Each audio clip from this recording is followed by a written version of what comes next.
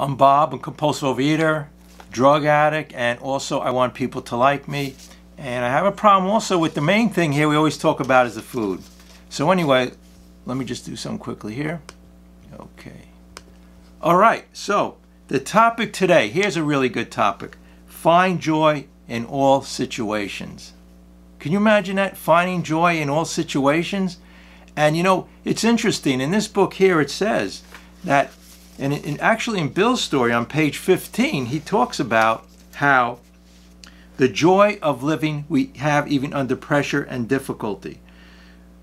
And it also talks about here the most impossible domestic situations righted, feuds and bitterness of all sorts wiped out. So here in Bill's story, he's telling us right here that he found all of this joy and happiness, even under pressure and difficulty, and like a lot of us have with people and situations in our family.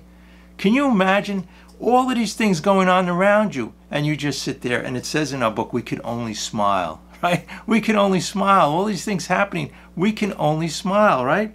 And it goes on to say, on the bottom of page 15, there is scarcely any form of trouble and misery that has not been overcome among us. So, the topic is finding joy in all situations, but I also have a subtopic. It's called The Ego Doesn't Exist. What are these 12 steps all about? What is our addiction to food all about? It has to do with the ego, the self, right? You know, in all situations, remember that I said joy in all situations. And one of the biggest situations we have is our addiction to food. So we don't find joy, we go on a diet, right? We go on a diet and 95 to 100% of them fail, and the 5% that succeed are miserable. Why? Because our perception. We can't find joy in all situations. So the question you're going to ask next is, how do you find joy in the situation related to our addiction to food? Or with, alcohol, drugs, we cover everything here, any kind of addiction you have. But another main one we do is people. And we're going to read a little bit about that. But before we do that, I want to get back to the food situation. Because 75% of our country is overweight or obese. Here's my solution, right? We're either in the solution or in the problem. And how do we get over this bitterness and feuds? It's getting over the ego and bringing a higher consciousness in. And we bring that in, this becomes our center. Not these drinks with 1,200 calories. Do you realize the drinks alone, if you get off of the addiction to those drinks, the weight will take care of itself? When I'm centered, and when all of these problems are resolved because of these steps in getting out of self, I said the ego doesn't exist. The ego is telling us we need more people in our lives. We need more money. We need more success. We need more food. So how do we attack the food problem? We try to resist it. We say the food is bad, it's this, and the diet's 95% don't work. It has to be that transformation, that attitude change. And it's interesting, page 15 is, guess what? It's written after page 13 where Ebby takes Bill through the steps. And again, he says, the joy of living even under pressure and difficulty. So, abstinence tastes as good as it feels. In other words, we can enjoy abstinence with food. We can enjoy eating healthy. We can enjoy having that more empty look. A lot of spiritual people fasted, right? As you look at religions, well, Eastern, Western religions and other places, because they wanted to get out of the material plane. So this is all about the ego doesn't exist. Or whenever today you have that urge to binge on food, to be more successful, to get people to like you, to go to our addictions, to be depressed, miserable, it's because of the ego. The ego is causing all the problems. So you might say, well, what's wrong with the ego? The ego is based on the lower levels of living. The lower thinking. We have a higher consciousness, a higher power comes in. And we come in and it comes into our lives. And actually, we can be centered and we see all the things around us and we enjoy life. And we see in its true perspective. Because what's the false perspective? Again, I'm going to go back to the food. The false perspective is all of this. And I have lists here of food that corporations make. You go in a supermarket, there are 50 ingredients in them. They're all poison. They all have high caloric intake in them to get you addicted. That's the false. The truth is, again, natural things. And I have here, natural things that we can enjoy.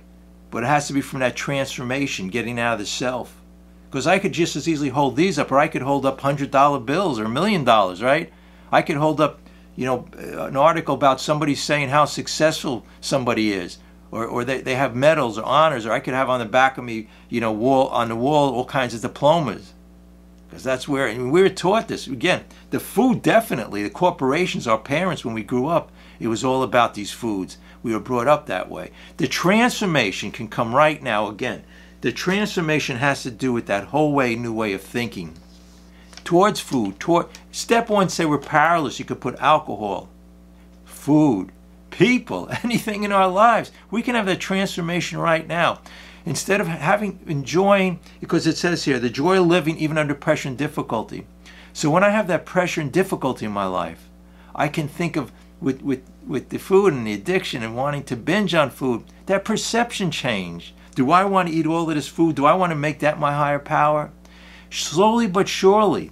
But when we do other ways of doing it, when we try to diet, we're making a reality. I have to eat these 3 meals a day. Now, I'm not saying here you can't have a food plan. But I'm saying have it in joy and happiness. My plan is eating things from the ground.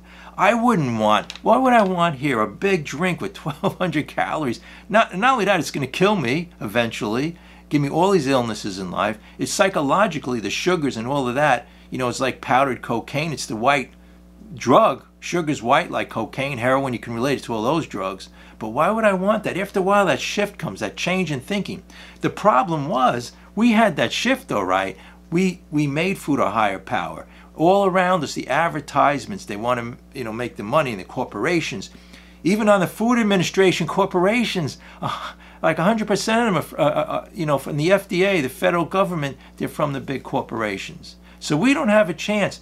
And in life too, we hit bottom. We're here, a lot of us, because we became depressed, want to kill ourselves. We were at the bottom, right? We were addiction. It brought us to this place of no return. Just like Bill in his Bill story. He wanted to kill himself, right? He was in the second floor of his house. He had to bring his mattress down to the first floor. He was afraid he was going to jump out of the house. So here we have a solution. But you know what? Do we want to pick up the solution? How many people pick up the solution when you think about it, right? Not many people do. What they want to do is, again, we were brought up on self-will. We were told, and we took it, and we brought it into our head that if we only did better, had more people like us, did better financially in our jobs, all of these things outside of us, that was the happiness and joy that we could find. No, that's momentary pleasure. Again, that big plate of food, all it is gorgeous, momentary pleasure. On the other side of pleasure is pain. Because when we're away from the food, then we have more pain. We want it because we're making it a higher power. We're isolating ourselves. We come home to our house, we close the shades, we do all of this. But we have a solution. We're going to have it right here in this meeting now. You don't have to wait. It doesn't have to take struggling for 10, 20, 30, 50 years. The solution to all our problems, it says here. Bill says, to all our problems. Actually, that's on page 13. Let me read that. My friend promised when these things were done, I would enter and this is on page 13 in Bill's story, I would enter a new relationship with my Creator. 9 times in the 12 steps it talks about this higher consciousness, a Creator, Spirit of universe, that would have the elements of a way of living. A way of living with our eating. Was it a way of living when we were taught to take all this food as the answer to our problems? We need that revolutionary change which comes through that spiritual awakening towards the food and towards all the other things in our life. But the addiction of food, I bring that up because that's the big one. That's the tough one. I speak to a lot of people, been in this program for years, and they were hooked on cocaine or whatever it was, alcohol, drugs, and they found the food was a really tough one. And the elements of way of living which answered all my problems. Now, for a lot of people been in these 12-step programs for years and years and years, if you're not at certain points in your day happy, joyous, and free, if you don't wake up in the morning and you want to go outside and enjoy the day, if that's what the problem is, then you really we haven't even gone to step 1, said I'm powerless. Because when you wake up depressed, and when you're depressed during the day, the whole thing is you think you have the power. When you do step 1 alone, when it says we admit we're powerless over life, that's the answer. But we wake up, we want to plan the future, plan the past. We forget about the present. That's all we got.